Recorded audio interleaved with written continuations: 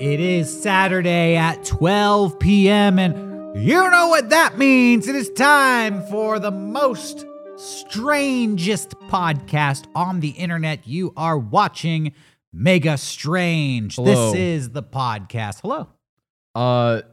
We had a guest on today, and he was so fucking manly and jacked. I'm trying to get in that mind, the mind space. I just wanted to say to everybody, well, I was going to do like a little intro for the show. Okay. Before we get to our very special guest. This is the Mega Strange podcast. It's a podcast about all things strange, bizarre, paranormal, and beyond. We talk about cryptids, we talk about ghosts, we talk about UFOs, conspiracy theories, strange things and events that happen in history, and also just generally weird and off-kilter and bizarre things happening in our day-to-day lives, which is what we are talking about today. Yeah. We are revisiting one of our favorite subjects, professional wrestling. Possibly the most bizarre sport in the world. Did you know that professional wrestling was the first sport televised in America? No, I didn't know that. Yeah. That makes sense, though. Predates baseball. So perhaps professional wrestling is America's pastime. I really think so. It started in like the carnivals with catch wrestling and all that stuff. I think it's just been around for forever. And I think it's like Americans have come together to enjoy wrestling for a very long time. But today we have a very special treat because we have a wrestler who is a part of New Japan Pro Wrestling. Yes. The Japanese promotion. We're talking to young lion Alex Coughlin. Alex was awesome. He was amazing. And not only is he the most jacked guy we've ever talked to, I think he could deadlift 600 pounds. Holy shit. Is the official record. But he's also, and you're not going to believe this, a massive Mega 64 fan. The most jacked Mega 64 He might fan. be we're going to have to hold a competition. I think we need to. World's strongest style. Who is the most jacked Mega 64 fan? But We do a deadlift contest at game days. this guy might be the final boss. Yeah. We talked to Alex about wrestling, his wrestling career, how he got into it, but also his Mega 64 fandom. Yeah. What skits he likes. Who's his favorite member of Mega 64? Spoiler alert. Pretty sure it's Sean. Yeah.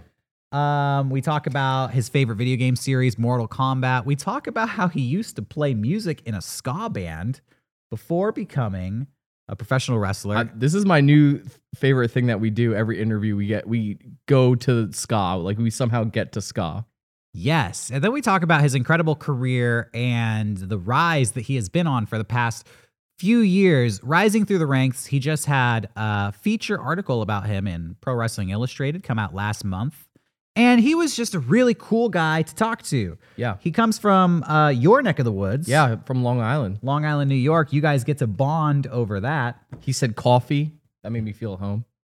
He did. And he describes the rigorous training that you have to go through to be a young lion at the LA dojo. It was a fascinating conversation. And I think even if you only have a passing knowledge of professional wrestling, or maybe you're not even a fan, you're still going to think that this is an interesting interview because this is just an interesting story. Yeah. We definitely go through, it's not just about wrestling. We talk about a ton of stuff. And I think most non-wrestling fans would get a kick out of this interview. Yeah, we hope you enjoy it. It's about an hour-long interview, Yeah. so I think we should just get to it. Sure. So, Do you want to chop me? do you want me to chop Yeah, you? let's do it. Let them watch the interview. Okay. and Alex will describe chop school and what a chop is, and then when they're watching that part of the interview, they're gonna think, "Wait, Derek's gonna do this to Johnny at the end of this show?" Come back and see how it goes down. Yeah. This is our interview with Alex Coughlin. Yo, everybody. Thank you for joining us. We are here with the young lion from LA Dojo and New Japan Pro Wrestling, Alex Coughlin. Alex, how you doing? Doing fantastic. Another beautiful morning down here in Los Angeles. I got my coffee, got my vitamin C, and I'm ready to rock. How are you guys doing? We're doing great. We're hanging out. We've just been chatting for a few minutes now and catching up. You're currently in Los Angeles by way of New York, training at the LA Dojo. Yeah, and we were just talking about how we recently saw you at the New Japan Resurgence show at the LA Coliseum just a few weeks ago. Right. Just a couple weeks out. Me and Carl went to war, and yeah, bet you guys enjoyed the show. Thanks for coming out. Yeah, absolutely. It was awesome. Yeah. That was like our first show back, or like first show that we saw post like the pandemic and stuff, and you guys were amazing. I appreciate that very much. Yeah, that was our first show back with people too. We've obviously been doing the shows with no crowd, tapings, and it's better than nothing. But man, it's not the same without the people there. It was just incredible to have everybody back, and then just you feed off the energy of the crowd. A whole different story. And man, I am just so happy that we're finally back doing it in front of people. That's what it's all about, man. Yeah, we're excited to be back going to live shows as well. Do you guys have any more shows coming up in America soon? We have, yeah, absolutely. We have a handful of shows planned. Our next stop is going to be in Dallas. We're going to be in Dallas, Texas, September 25th and 26th at let me make sure I get all the information right, at the Curtis Colwell Center. I will be on both of those shows, as will all my LA Dojo brothers, and maybe a couple surprises. So if you're in the area, you want to come on down, a couple of your buddies might be showing up too. That'll be cool. Oh, yeah. If you're down for some wrestling. I think our friend Eric is going to be at that show. That's right. Yeah, let's talk to him a little bit. And he was with us at LA. He's out there in Texas now. So, Alex, we wanted to talk to you kind of about your wrestling career and how things have been going for you, and also how you got into it. But first and foremost, you're a Mega 64 fan, apparently. Yeah, we need to talk about that. We were at the show tweeting about it, and then you tweeted back at us, and we were just so surprised that anybody in that wrestling promotion would know who we were. How are you even familiar with Mega 64? Because you guys are fucking Mega 64. That's how I know you. Yeah, back in high school, back in the Dizzy, my friends watched all your guys' stuff. It's the classics. I love all the Comic-Con videos going around. I love the original Skyward Sword video. Or basically, anytime Sean dresses up as a character and does goofy shit in front of people, or Rocco, we'd always lose our minds at. But you guys have been, you've been rocking and rolling consistently for. How long's it been? It's been over a decade for you guys. Gosh, nonstop. Yeah, we've been going since 2003. Okay, almost 2 decades. Excuse me. Yeah, we're going on 20 years of this nonsense. Incredible. Do you mind if I ask a couple questions back? Please, by all means. A little tat. Yeah, I mean, how did you guys start? How'd you come up with the idea? I know that's the most boring question you can ask in an interview. How do you get your ideas? But how'd you guys come up with that? How'd you sit down as a group of what I assume is just your buddies from growing up or locally? Like, man, just make some funny ass video game content and just put it out there and see what happens. Is that basically what happened? Yeah, we were all in theater, and it was kind of like bringing together everything we love, like acting, video games, and not sketch comedy. Honestly, we were big fans of Jackass and Tom Green and all of these shows where you were just kind of going out into public and messing with unsuspecting people out there, which I guess in 2003 was a novel idea. You can't really do that now. Experiment gimmick, yeah. You can't really get away with that in 2021, post-pandemic. Yeah, there's people at the time. I feel like people didn't really have cameras, and it was really inspiring and new to have people just make content with video games. I know that's not people do that in droves now, but at the time it was really cool. What we were at the time, back then in the early 2000s, who was it? It was just you and the angry video game nerd, basically.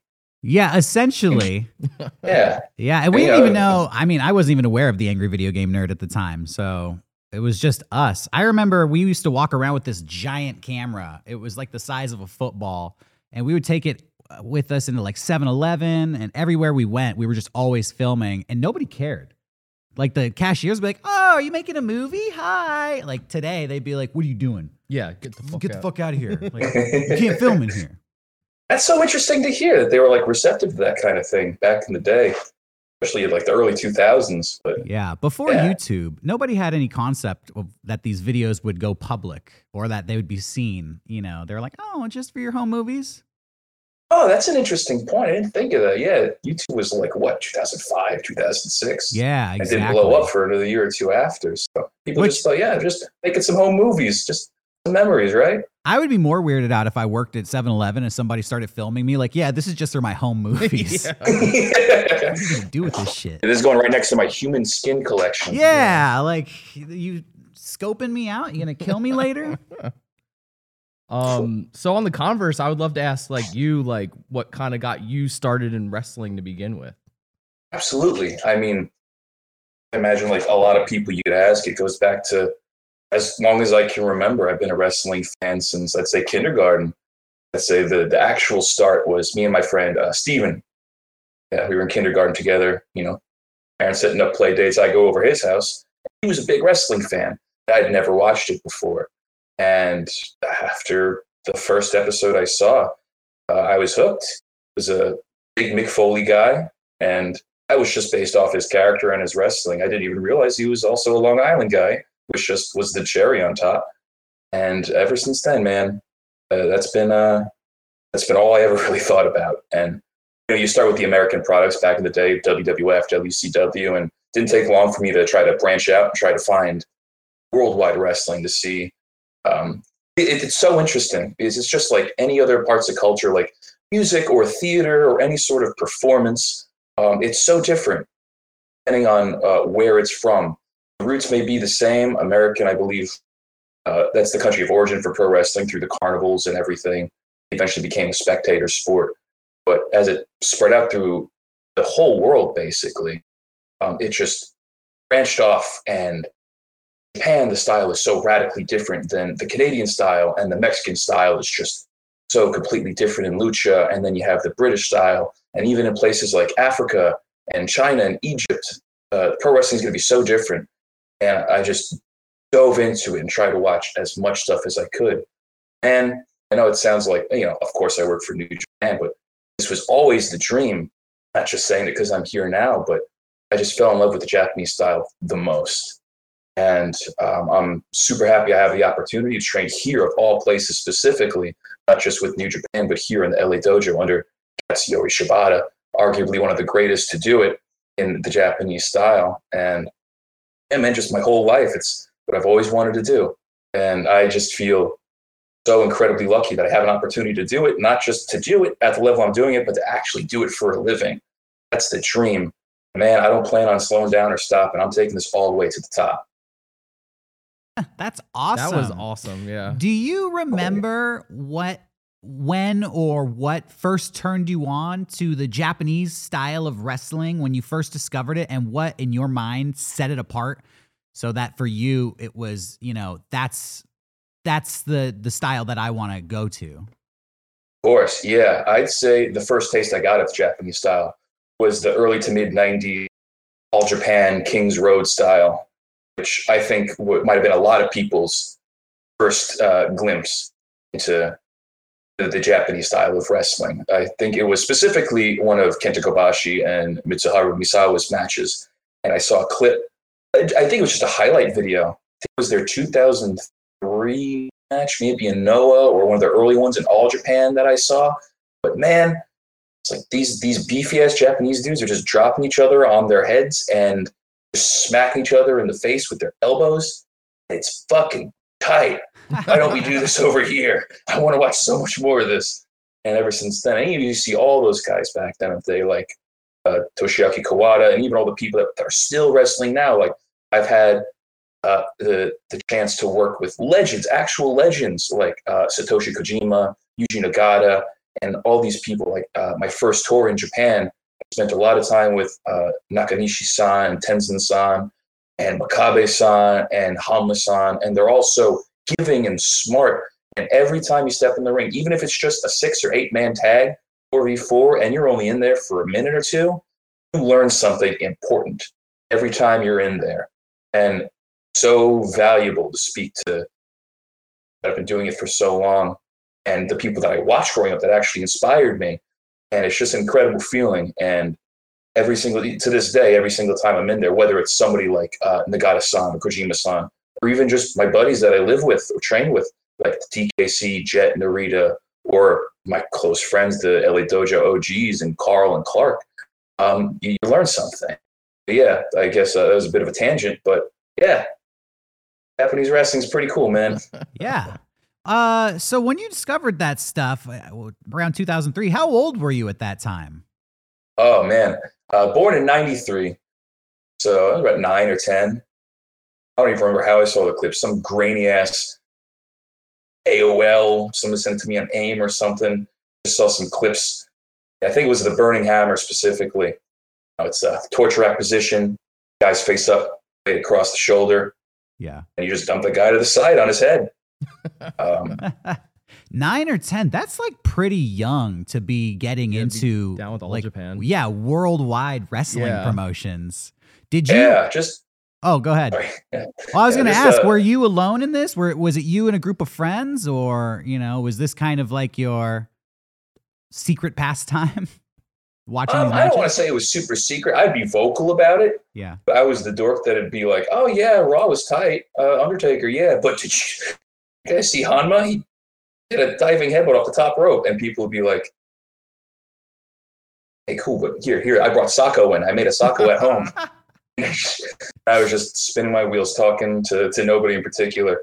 That was kind of just my own thing for a little while, but I eventually found some people who were dorky about wrestling as I was. I could share my love with, and it was hard to find, but I'm glad I found my buddies that also appreciate the Japanese wrestling. Yeah, definitely. Like the Japanese promotions have skyrocketed in popularity over the last like 10, 20 years. It's just the genesis of the internet and ease of access that really helped. Absolutely. So at that time, at that young age, were you set like, I'm going to be a wrestler? This is what I want to do? Or was it more of a dream? Was it, something that you'd like to do, but you didn't really know how to get into it? Because I imagine when you're that young, high schools, they don't, I don't know. Like, how do you get into wrestling at that age? There's like mat wrestling. It's hard to kind of seek out pro wrestling. Yeah, it was probably exactly what you said, where it was my dream, but like, how do you do it? I remember talking to my dad. I was like, yeah, I want to be a wrestler. He's like, oh, you can join the wrestling team in high school. And I was like, can I have a signature move? Can I do a choke slam? And he was like, I don't think so. And I was like, then fuck that. I'm not doing that. Is cursing okay? I don't want to. Yeah. Say whatever you want. Okay, cool. And I was like, fuck that. If I can't grab people by the throat and slam them down, then why would I do it? I don't care. So I just didn't wrestle in middle school or high school. And then eventually I was able to do my own research to find out how you start. And everybody has different paths. Some of the most notable wrestlers that are doing it today, they start just by wrestling on their trampolines in the backyard. But I waited until I was old enough to A4, first of all, and be able to travel on my own accord to a wrestling school. And I did my own research, and I found a school, NYWC. It's in Deer Park, Long Island, which was 10 minutes from where I grew up. Again, super lucky. And I started there when I was about 21. And I trained there for about 4 or 5 months. And I had my first match. And then I had a shoulder injury. And it took me out for a while. And then life got in the way. I got a job. I was too busy. I always had wrestling on the mind. But in December of 2017, I finally had the time and the money to go back. So I trained there for another few months. And then I heard about the LA Dojo system. I've been a fan of New Japan as long as I've been a fan of Japanese wrestling. And I found out on their website, they announced that they were opening the school in Carson, California, and that they were going to hold training camps, 5-day blocks broken up into weeks, about 30 people per camp. And I was like, this is where I got to be. It's just a training. They were very, very specific on the website. They said, it's not a tryout. It's just training. Come here and see what New Japan's about in America. And yeah, see what we're about. And I remember me and my one buddy, Jose, we took off of work the nights that the application process went live, because they announced 2 weeks beforehand that they were going to hold the training camps in March. And then I think it might have been like Valentine's Day. It might have been the 14th or 18th at 8 p.m. Yeah, the website was live. And we kept refreshing the page, 8 p.m., 7:59, 8 p.m. until we can actually hit the application. But we had it all filled out and ready. We were the first people to do it. And then they said, if you don't hear back from us within 5 business days, then you didn't get picked. And 3 weeks later, both got the emails saying, hey, you're good to go. You're coming to the second week of camps. Fly out here, take care of the hotel. You got to send us all your insurance information. They're very thorough, making sure everybody's got everything that they need beforehand, make sure everybody's safe. And we did, and the rest is history, man. Turns out they kind of were scouting people. So after the last day of our round of camp, they pulled me into the back room. We were all in the main area. It's just one giant room, the dojo, with the wrestling ring and some weights. So all the 30 trainees for the camp were just sitting in chairs all around the perimeter of the room.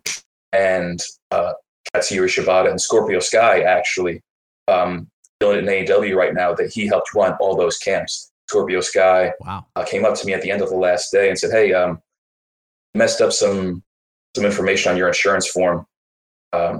So you have to go into the back room and take care of it just for the books, just so the Japanese office doesn't get in trouble with anything. And I was like, I mean, I didn't fuck anything up. I made sure of that, but whatever you say, man, I'll go back there. And they were like, I'm gonna bring you back.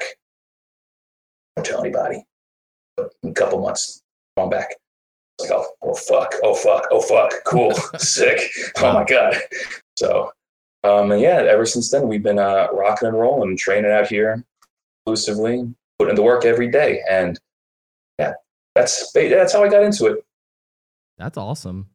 So, after the 5 days passed, before that 3 week mark, were you just thinking like, that's it, it's over, I was so bummed, man.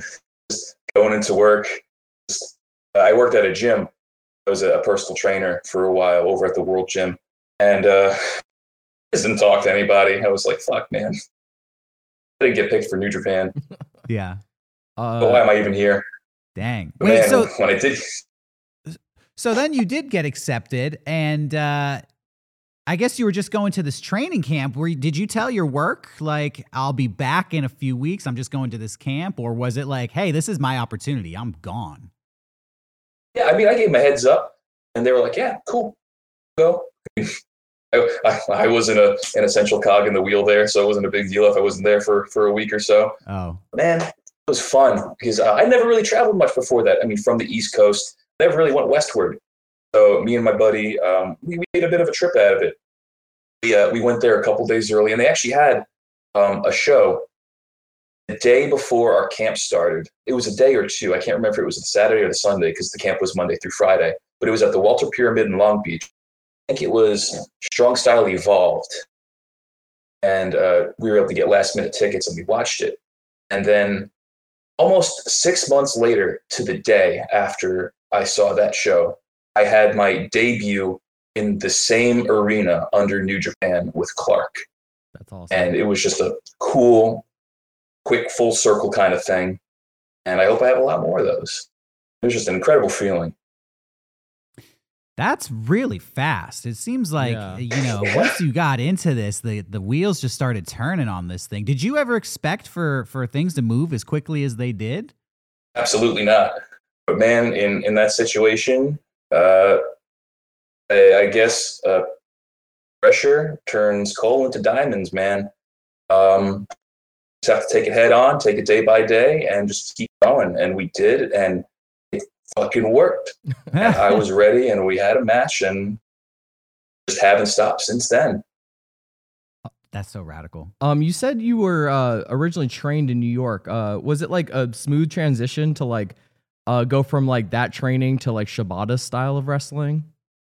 It was not smooth at all. It's so radically different from anything I've ever done. And NYWC is a great training school. when I was there, you would practice Tuesday and Thursday, and then they had Sundays, which was an extra day. If you want to come in, just work on whatever you wanted. It wouldn't be structured like work out and do your squats and stretching beforehand, and then you run through the basics, and then there's advanced class after. The workouts were good. The training was good. But in New Japan, there's no days off. You're doing 500 squats, 300 push-ups. God knows how long you're doing planks for, hundreds of sit-ups every day just to make sure you're in ring shape. And it's just different. And that's not a knock on any school around here, but there's no school in America. There's no school in the world except for maybe the Japanese dojo, the Noge dojo in New Japan, that trains like we do. And there's a reason why we're here. And we can take that. We can handle it. Not just anybody can do it. We got scouted out of hundreds of people, all of us that are here, hundreds from all over the world. When we were first here, we took that first training camp. Me and my friend were from New York. We were from all the way across the country. We were like, yeah, we travel here the furthest. We want this the most. And when we all go out, we're going to find some buddies. We're going to link up with some of the guys there. We get to pick where we get to go to eat because we're the biggest tourists. We're East Coast versus West Coast. But there were people from Germany, China, Australia, all coming through, all wanting to get an opportunity just to train for New Japan because nobody knew it was a tryout, kind of a kayfabe tryout. Yeah. But yeah, so we were bummed that we hung out with a bunch of people that just took us to Chili's and Chipotle and Buffalo Wild Wings and Five Guys because they don't have it in Australia or Germany or anywhere else. So that part kind of sucked, but it was fun hanging out with them. That I was in California, didn't get any street tacos or cool Japanese fusion food. I just ate at all the places that are 10 minutes from my house in Long Island. But I made up for it eventually. Yeah. I would love to know what just a day in the life at the LA dojo is like, if you could kind of talk about that. Of course. Yeah. We get up usually around 8:30, do a little bit of cleaning around the house, just whatever needs to be, wipe down the kitchen, sweep up some floors. Eat your breakfast, hopefully nothing too big because you're going to throw it up if you do. We had the training about 9:30, 10 o'clock. Do about 45 minutes of warm up, running around, doing our dynamic warm ups and stretching. When we start off, we just hit the ground running. When we were first over here, it was a lot of amateur work, a lot of wrestling, which I didn't have a lot of experience. I had zero experience doing that before. But we would just kill each other for 2 or 3 hours, and then we would do more the pro wrestling kind of training where we'd work on, slamming each other, running the ropes, all the basics for another 2 hours or so. And then after, we'd work out. We have weights at the dojo. So we'd do another 2 hours or so of lifting. And we'd go home and we'd make chanko nabe, very Japanese traditional style stew, which takes another hour or two to make. So it's a full ass day by the time we're done with dinner, which is just enough time to shower, unwind for an hour, and sleep and do it again. It's hardcore, but god damn it, man, if I don't love it, I had a taste for chanko. But that's spicy kimchi pork. That sounds extremely regimental. Like the bar is set very high. Yeah, that's the Japanese style, man. It's in their culture. It's in their blood. And if they accept me into their culture, I'm going to dive head first into it and do it to the best of my ability. There was an adjusting period for sure. Wasn't used to that. But now, yeah, now I'm in the groove. I got the hang of it. Yeah. What was there like a mental switch that got flipped along the way where it was like you go from I don't know if I can do this to I have a handle on this? Or there was never a period where I thought, man, this might be too much for me. I knew, like, man, this is it for me. I'm just gonna fucking do it. Sometimes it hurts. Sometimes I'm tired. I'm sweating. I'm bleeding. You can barely get out of bed because you're quads. Those first couple weeks doing. One time we did 3,000 squats in just one go, not broken up into sets or anything. Just it was like 2 hours or so, just squatting. And after we counted out loud, because you count everything every time you do reps, any sort of workout, count. And if you're not the one counting, you're the one responding at the top of your lungs. 1, high, 2, high. So your voice is always fucking scratchy from screaming. And your legs are fucking dead from doing thousands of squats. So the first couple of weeks were tough, but your body adjusts. there's a lot of nutrients in that Choco. There's a reason they eat it. A lot of protein, a lot of carbs, a lot of good veggies, vitamins, and nutrients, all that jazz. So just find the groove, you push through. And there have been people that have come through here. They thought they could make it, but they had to bow out, and respect to them. They understand the limits of their body, but it's not for everybody. That's why we're here, and other people aren't. Definitely. Did you play any sports growing up? Were you an athletic kid? I did a handful of things. Mostly soccer was my main sport. That was the first one I did, and the one that I played for longest. I played a little bit of rugby. I played some baseball, but not super into sports. Didn't watch a lot of them. We went to a lot of baseball games growing up. I was always a Mets fan. And like every Mets fan, I didn't choose to follow the Mets. My parents just brought me to Mets games, so I just assumed that was the team that I had to like. So we did that, and that was always fun. But I stopped soccer around 13 or 14, and then I just really went into weightlifting and a little bit of rugby in college after that. Yeah, not a lot of sports. Where did you? Carl, when we first moved in, they were always they were the football guys. They'd always talk about that. They played football their whole lives, and I never had any idea what the fuck they were talking about. So that was fun. I was going to ask, where did you go to college? I spent 1 year at SUNY New Paltz, and then came back because I didn't have a major and realized that I was wasting money going away to school and not having a major yet. So I went back to Suffolk for another year, finished 2 years, and that's basically when I started wrestling. And I devoted a lot of time to that. And then that whole story from before, it all connects just backwards. Nice. You mentioned you started training when you were 21, and then you suffered a shoulder injury. You took a couple of years off. What were those years like, and what made you feel like I got to get back into wrestling? What was the thing that kind of spurred you to go back into training?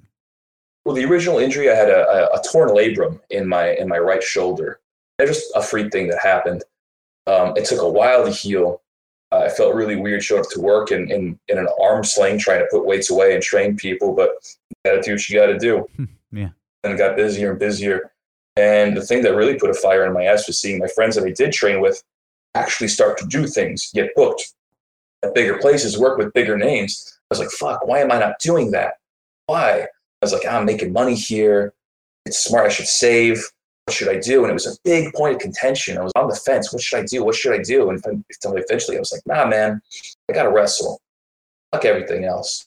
So I did. And the timing was just perfect when I went there. And with New Japan specifically, I think it was very helpful for me that I didn't have all those years of training under my belt. They were looking for people they could mold, people with a little bit of experience. Because when I went to the camp, cumulatively, I only had about 6 months of wrestling under my belt, which is why I don't like saying that I started when I did, which was technically 2015, because I don't have 6 years of wrestling experience, closer to now 4.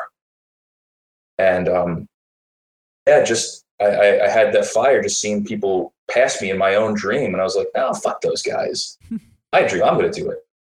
And it just worked out. Thank God.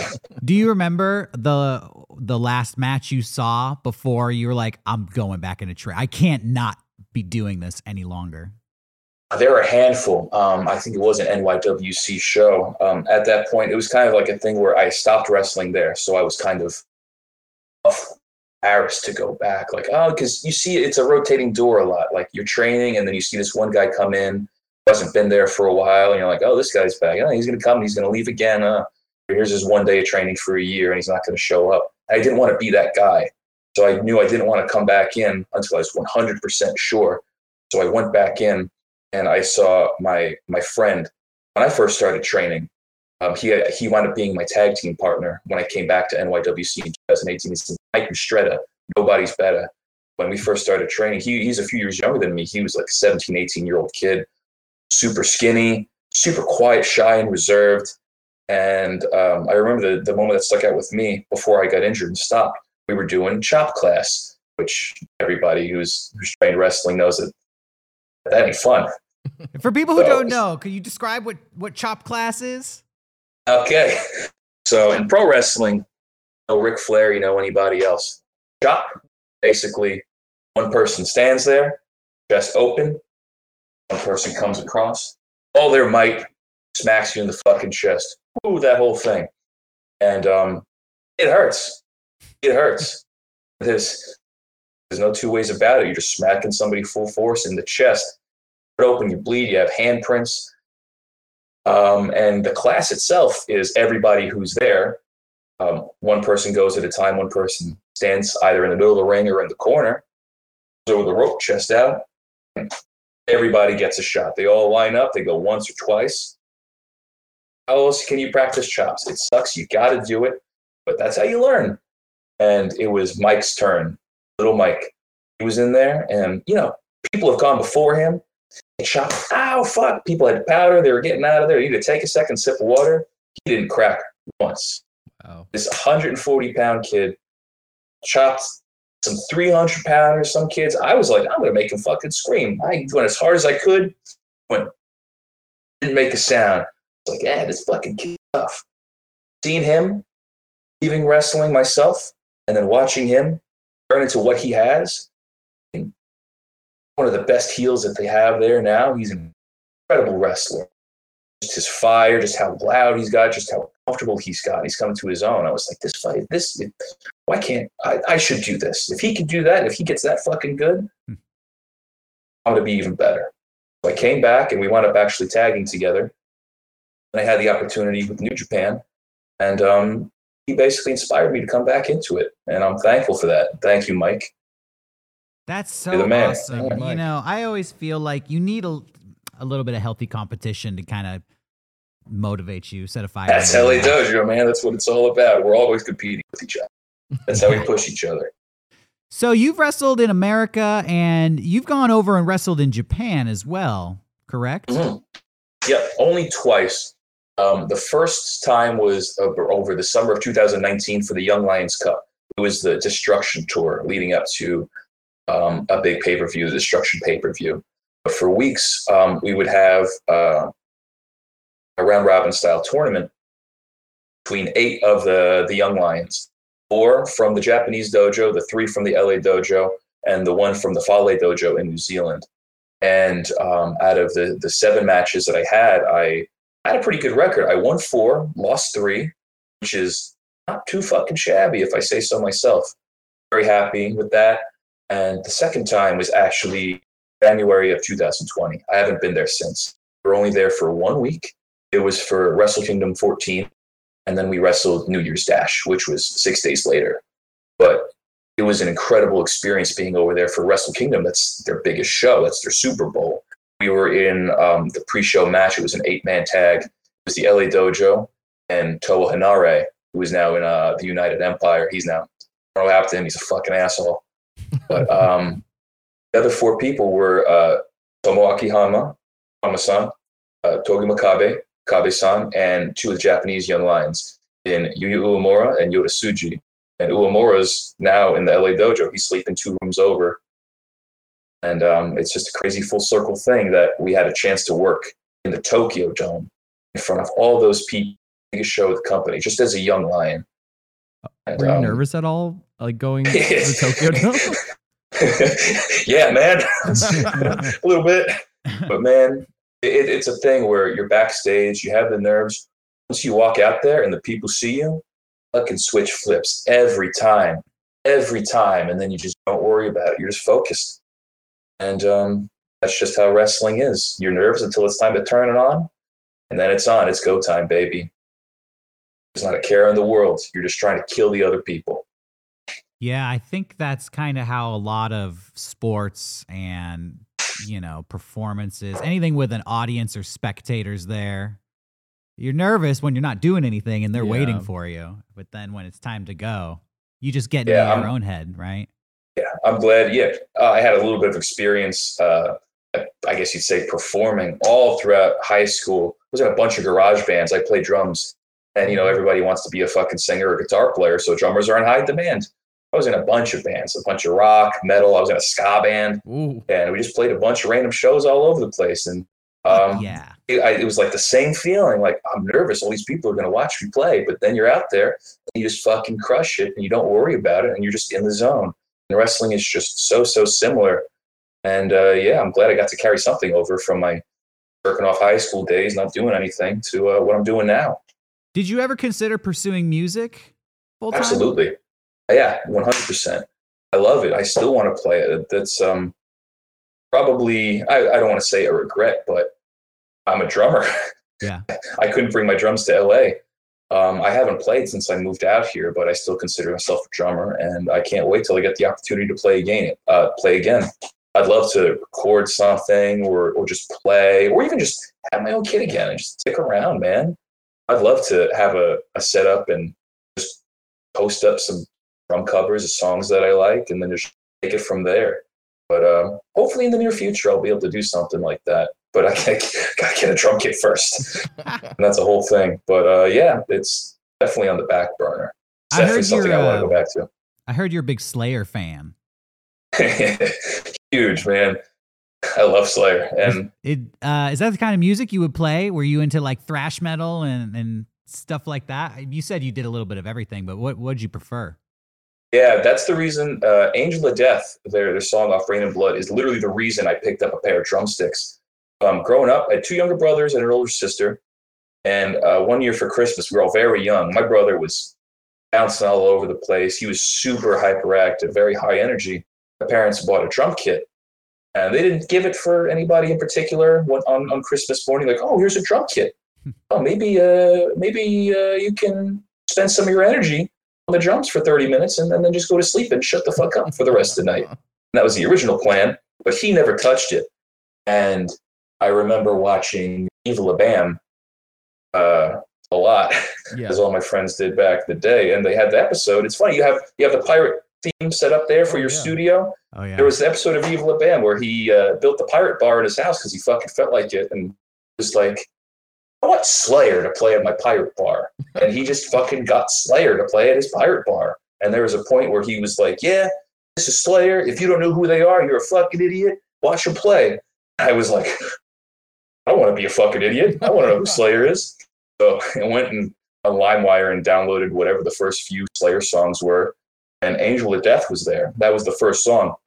And that song starts off just fucking hard and heavy. There's that riff. Oh, yeah. And Dave Lombardo goes right into those fucking, that quick 200 BPM double bass, hard and heavy right out of the gate. And I was like, oh, I want to see if I could do that. And I didn't even know he was doing that with his feet. I took the sticks and I listened to the song and I tried to play along on the floor tom with the double bass. And I was like, I can't do this. This is really hard. So I wanted to be able to do it. So that's the reason I started playing drums. And yeah, it was thrash metal. I eventually got into more of the heavier stuff, like death metal, so much fun to play, black and death metal, Behemoth, Nile, Cryptopsy, Belphegor, things like that. They can't go wrong with the classic thrash. It's just so much more fun. Stuff like Slayer, Anthrax, Morbid Angel, all those guys. Just anything that's fun. Like I said before, I was in the ska band. All my buddies were super into it. And they were like, do we need a drummer? Can you fucking do it? Just don't complain and just do it. Fine. And then I eventually grew on me, man. And bands like Catch-22, Streetlight Manifesto, anything Tom Kalinowski does, really. Yeah. Real Big Fish. I still have them on my rotation every now and then. It's always fun to go back to. But man, just like wrestling, comes in all different shapes and sizes, depending on where it's from. And it can be just as cool. Yeah. I didn't think we were going to talk about Streetlight Manifesto. But I'm from New Jersey, so they're like a huge band for me. That's hilarious. Yeah, man, they're a big East Coast band. I saw them out in LA, actually. They're one of the few shows I've been to since I moved out to LA, and it was tight. It was so much fun being there. Can I ask what the name of your ska band was? It was OBS, O.B.S. And we had a bunch of different acronyms, what it stood for, but the first one was Our Bassist Sucks. Oh. And it was just a rib on Vinny, who played bass, because we always joked that he sucked, and he didn't suck, but I was a good sport about it. Well, he had the whole band named after him, so I guess. Yeah, he wasn't complaining. Yeah. Like, yeah, I suck. This is my band. 1, 2, 3. Then we go into fucking whatever. Everything went numb. Just a lot of Streetlight covers.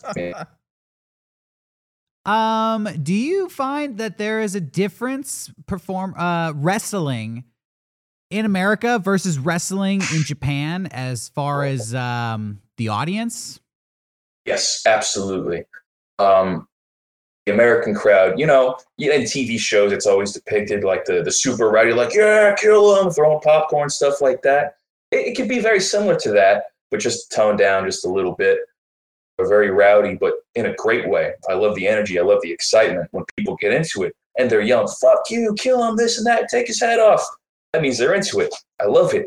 But in Japan, treated with, I guess you'd say, with more politeness, with more respect. Yeah. There's a lot more clapping than there is cheering. I mean, pandemic aside, they have to do in Japan. Even before all that, you go back and watch any Japanese match. They appreciate different things, and the things they do appreciate, they appreciate even more differently. But at the end of the day, it's similar, but they appreciate the sportsmanship, they appreciate the execution, and of course, they appreciate the storytelling and the emotion, the intensity, which they also do in America, but just a varying degree, I guess you'd say. But I love both. I really do. I always loved that, like, when Bullet Club got really big, that was like unheard of in Japan to have like people cheating or like showing up to the ring like with chairs and stuff. I always thought that was really interesting that they kind of like brought like an American style in. Well, in Japan, it's practically, it's one of their national sports, professional wrestling. You get treated with respect, you follow the rules. If an MMA fighter walked out and he had a steel chair and a chain, people would be like, what the fuck? Can he do that? and it's the same idea with pro wrestling. Can that guy just bring a giant glove thing made of metal? Can he do that? No, I didn't think so. But yeah, I love bringing the American aspects to the Japanese audience, and the converse even more so. I love presenting the Japanese style to an American audience, and it's just always fun to play with the expectations and the different crowds and seeing what they're into and showing them what we're about. You've like you said before, you wrestled people like Yuji Nagata, Satoshi Kojima. Also you wrestled like Lance Archer and stuff. Is there anyone like the New Japan roster who you haven't wrestled yet that you like really, really want to wrestle? So many. Especially now, it's hard being so separated from. It almost feels like two different divisions in the same company, the American side and the Japanese side. I haven't been to Japan since January of 2020, and there are so many incredibly talented people, the asses I just want to fucking kick so bad, that are just stuck there in Japan, and I don't have the opportunity yet. And I have Carl, the man that I fought at Resurgence that you saw. He's fighting Will Ospreay in Dallas. That's a big opportunity. He's a man I'd love to see just get kicked out of, just for the things he said, the things he's done. And I'm sad that I don't get the chance to do it first, but I'm happy that if it's anyone else, that it's Carl. But Ospreay's a big one for me. And of course, I'd love to lock horns. All the legends over there. Tanahashi-san, who's come to America a couple times since, so he's a realistic possibility. Anybody in the Bullet Club, anybody anywhere. Honestly, specific names, no. Everybody, yes, bring them on. I do the Alex Coughlin Open Challenge Match Series. I don't pick my opponents. I usually don't know who's coming through that door until a day or two beforehand. Sometimes not even until the curtain's called. And I'm not picky. I'm just here to wrestle. I don't really mind who, just as long as they bring the fight. Hell yeah. Well, now I'm going to change gears because I'm going to get back to the fact that you like Mega 64 at some point. Yeah, we need to keep talking about it. Let's go. All right. About it. And I'm assuming that means that you play video games or at least at some point had a nerdy side to your personality. Still do. Never stopped. Is that prevalent in the wrestling community? Are there a lot of wrestlers that have video game background, comic book background, nerdy background, or are you kind of in the minority with that? Shocking amount. There are so many. I was so surprised. Because we've done, not just in the New Japan locker room, I've done tours with Ring of Honor and been to a handful of other promotions locker room. And everywhere, wrestlers just fucking love Mortal Kombat. It doesn't matter if they love video games, they just all do. So it's easy for me to talk about. Mortal Kombat's my shit. Like, my earliest memories as a human being are my dad handing me an unplugged Super Nintendo controller, and he sits behind me playing through Mortal Kombat 3 as Kung Lao, destroying Shao Kahn. And I think I'm the fucking man when I'm just fucking spitting on the controller thinking I'm playing. I love Mortal Kombat. And it's cool seeing so many people share love for video games and things that I grew up in, things that I might have shied away from talking about before, because in wrestling, you're like, I don't want this person to think I'm a dork or think I'm a nerd. Right. To not having to worry about that. Fucking everybody loves it. And some people are like, I don't really play too much, but you're like, oh, you never played anything? You're like, oh, growing up, I played Mario a little bit of Mario Kart. And you're like, there you go. There's some common ground. Everybody's played something. I'm not worried about it anymore. But yeah, video games are tight, man. That's cool. I was talking before this interview, and it just must be a generational thing, because who amongst our age didn't grow up with video games? Yeah, that's true. For sure. Yeah, you hear stories of the old guard, and then people want to emulate the old guard because they didn't really have video games back then. And the people are still around are like, what the fuck are you kids doing? Back in my day, we'd play video games. But yeah, people don't really do that. I thought that's for sure what it'd be like, kind of poo-pooed or frowned upon. But yeah, like you're saying, it's totally a generational thing. And I think coming up, that's not going to be really an issue or something that people ever have to worry about, being afraid to be like, yeah, I was a fucking dork, man. By just the definition of the word, I'm still pretty tight, but I also play video games. I think that's nerdy, but yeah, I have encyclopedic knowledge of Mortal Kombat lore, the most useless fucking thing a human being can take up space in their brain with. But man, I love that shit. What did you think of the Mortal Kombat movie? Did you see it? The new one? Yeah. Fuck that movie. I can't believe I had to wait 21 years, Mortal Kombat Annihilation, to get 24 years, 97 to 2021. And that's the movie that we got. And no offense if you enjoyed it. Hey, man, flavors ice cream. You like it, you enjoy it. I fucking hate that movie. I'm glad. Around the office, everyone here was like, oh, it wasn't that bad. And me and Derek are like, did we watch the same movie? I like the original Mortal Kombat movie better than this one. Original Mortal Kombat's awesome, man. I even like Annihilation just for like, oh, sick, that's Motaro. I like Motaro. Oh, sick, Jax has metal arms. Oh, Cyrax is here. Tight. Love that shit. If not for anything else, then I love seeing my characters on the screen. And in the newest one, there was less of that. And I like how the opening scene, the first 7 minutes, the backstory of Sub-Zero and Scorpion, that was awesome.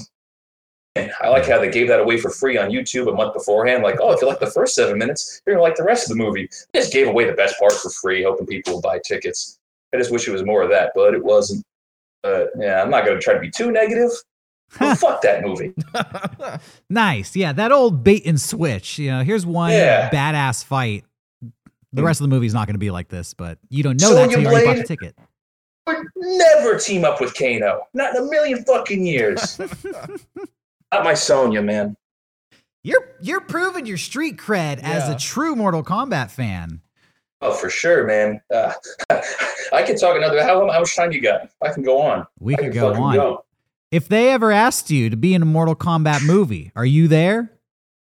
I'm there no matter what. I don't care what role, man. Whatever they want me to do. They want me to be just a disembodied head on a spike in the pit. That's cool with me, man. They want me to be a character? Better. But that's the thing in wrestling. Everybody wants to be fucking Johnny Cage. So I'd go for any role besides Johnny Cage.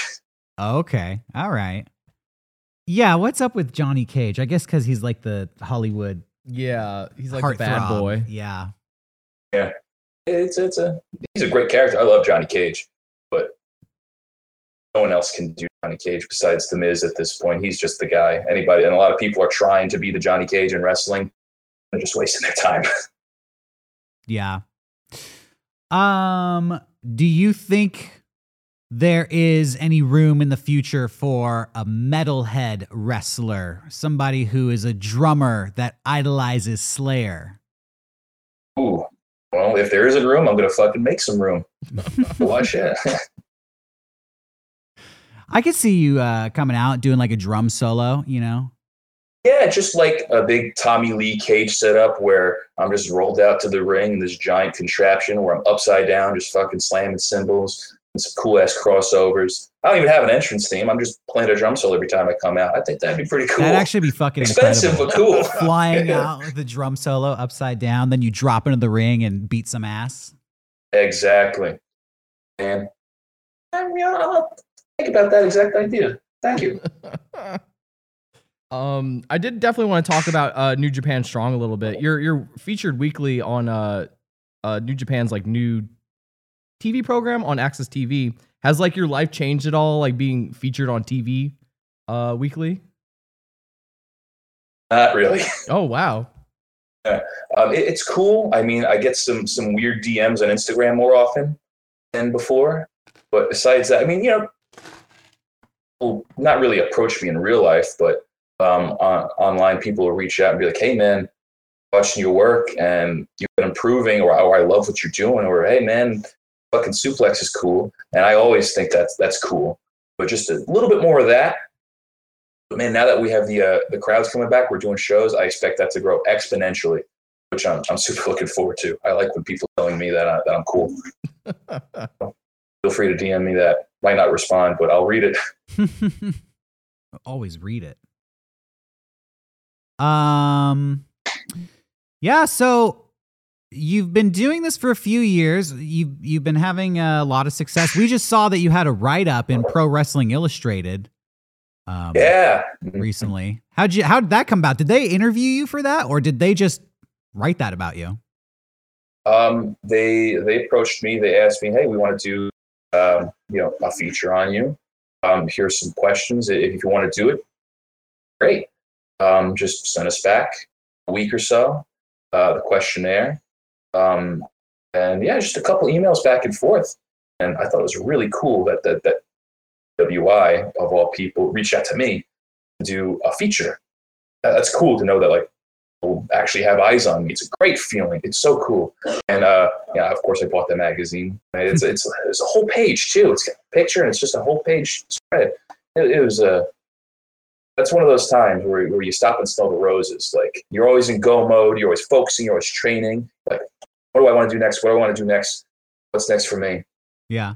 Sometimes you just gotta take a step back and be like, man, it's pretty fucking cool. That was definitely one of those times. That's the kind of thing you like frame, hang up on the wall. I have it in my closet. I ain't getting rid of it. Hell yeah. Once I get my own wall to hang stuff up on, then going up there for sure. That's so awesome. So yeah, I mean, it seems like everything is rocking and rolling for you. Things are on the up and up. Now that, things are weird, obviously. The pandemic kind of shut everything down and then stuff opened up, but now we're not sure if it's like what the deal is.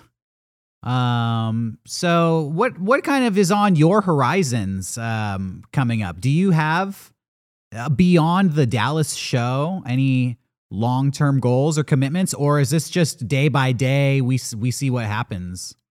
Like you're saying, you can never truly know what's coming tomorrow. It's never promised, especially now in this era with the pandemic. Like you're saying, things opened up and then things shut back down. It's not just cut and dry. It's not we're slowly getting better. Things ebb and they flow. They go up and they go down. So you never really know. We have tentative plans. We have things scheduled for Philadelphia. We're going to be doing an East Coast set of tapings too. That's going to be coming up in October. And maybe some beyond I've heard rumblings about. But that's all case by case. But whatever the situation is, I'm going to be wrestling somewhere. Whether it's in front of people or we have to go back to taping, I'm going to be fucking wrestling. That's what I'm focusing on mainly. Making sure that I'm getting better as a wrestler. No matter where I am, it's worth watching.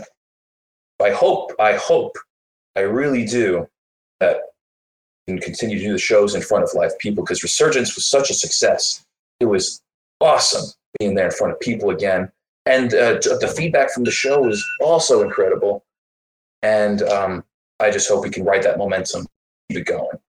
But if we can't, at the end of the world, we came back with the Strong tapings, do it again.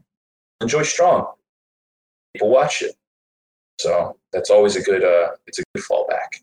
But I hope we can move forward. That's great. Well, I think that's all the questions I had, really. I'm unbelievably inspired right now. I'm going to go do 5,000 squats, I think, after this interview. Hell I'm going yeah. to try. Yeah. Don't forget the Epsom salt bath after. It helps. We appreciate talking to you so much. Thank you so and much. I think we want to officially say, if you're a Mega 64 fan, of which there are a lot out there, then Alex Coughlin is the wrestler representing us. The Mortal Kombat knowledge, the Viva La Bam fandom. That's a big crossover with Mega 64. So The Venn diagram, it's almost a perfect circle. exactly. Yeah. So we're going to try to get everybody behind you officially. We're going to make you our guy. That.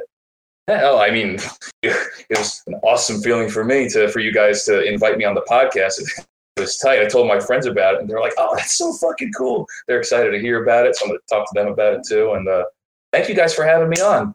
And I look forward to maybe doing something like this again sometime, or maybe if you guys ever need a wrestler for any video projects, I'm not too far. Hey, yeah, definitely do. Yeah, you're just a drive up the road from us. Man, we would love to talk again sometime down the road. Just check in with you, see how things are doing. This has been such a treat to have this conversation. Yeah, man. Likewise. Anytime. Cool. Well, Alex, we're going to let you go. Is there anything, social media or anything you would like to plug if people want to find you or support you online? Yeah, I have, the Twitter, Instagram. Twitter is at Alex Coughlin 93, which is the year I was born. Alex Coughlin was taken. And my Instagram is at something deadlift, because I couldn't think of anything better at the time. This was before I was a wrestler, and I just never changed it. If you're interested in following me, go for it. And if not, that's cool too. You see me pop up every now and then like you do here. And yeah, thanks for listening. Thanks for watching, and thanks for having me. Thank you, Alex. Awesome. This has been great. Arigato, my dudes. Don't do it that hard. We're back, everybody. Wasn't fuck. that an awesome interview? Now that you know what chop school is, no, I don't want to let you give me a chop. Okay. I don't know if I want to give you a chop either, because I might hurt you. I mean, if you do it not just like that one, like that. I've gotten chopped before. It's just scary. When have you been chopped before? I was at a party once, and my friend really liked wrestling, and we were just chilling and talking, and I had a couple drinks, and I just fucking chopped him. And he was like, "What the fuck?" And then later in the night, he got me back. Yeah, I did some color commentary for a local promotion here in San Diego for a few years, for like 5 years, and they put me in a match once. Yeah. But luckily, I didn't have to take any bumps. It was kind of a gimmick match. Yeah. Do I even describe what happened?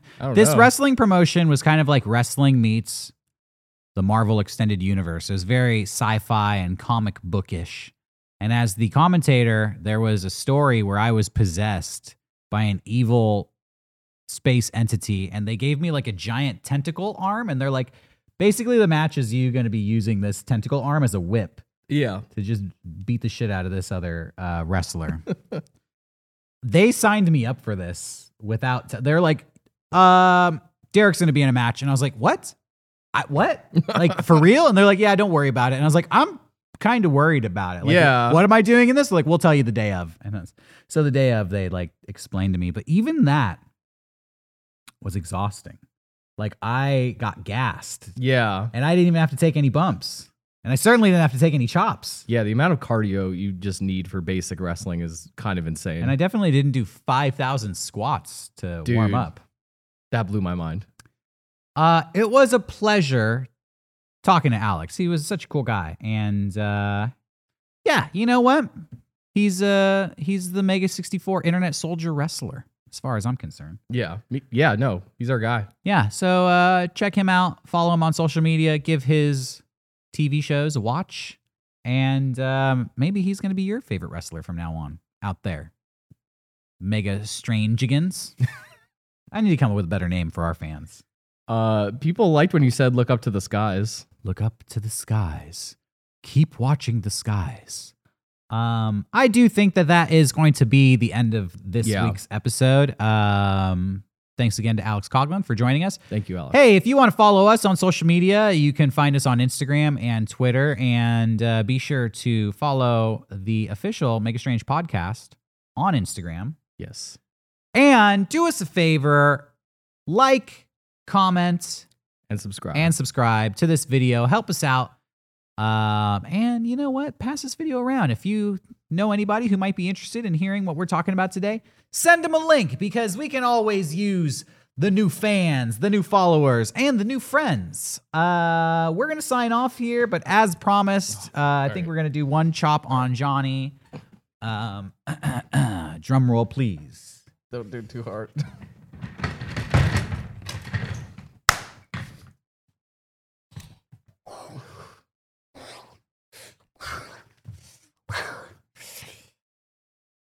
Oh.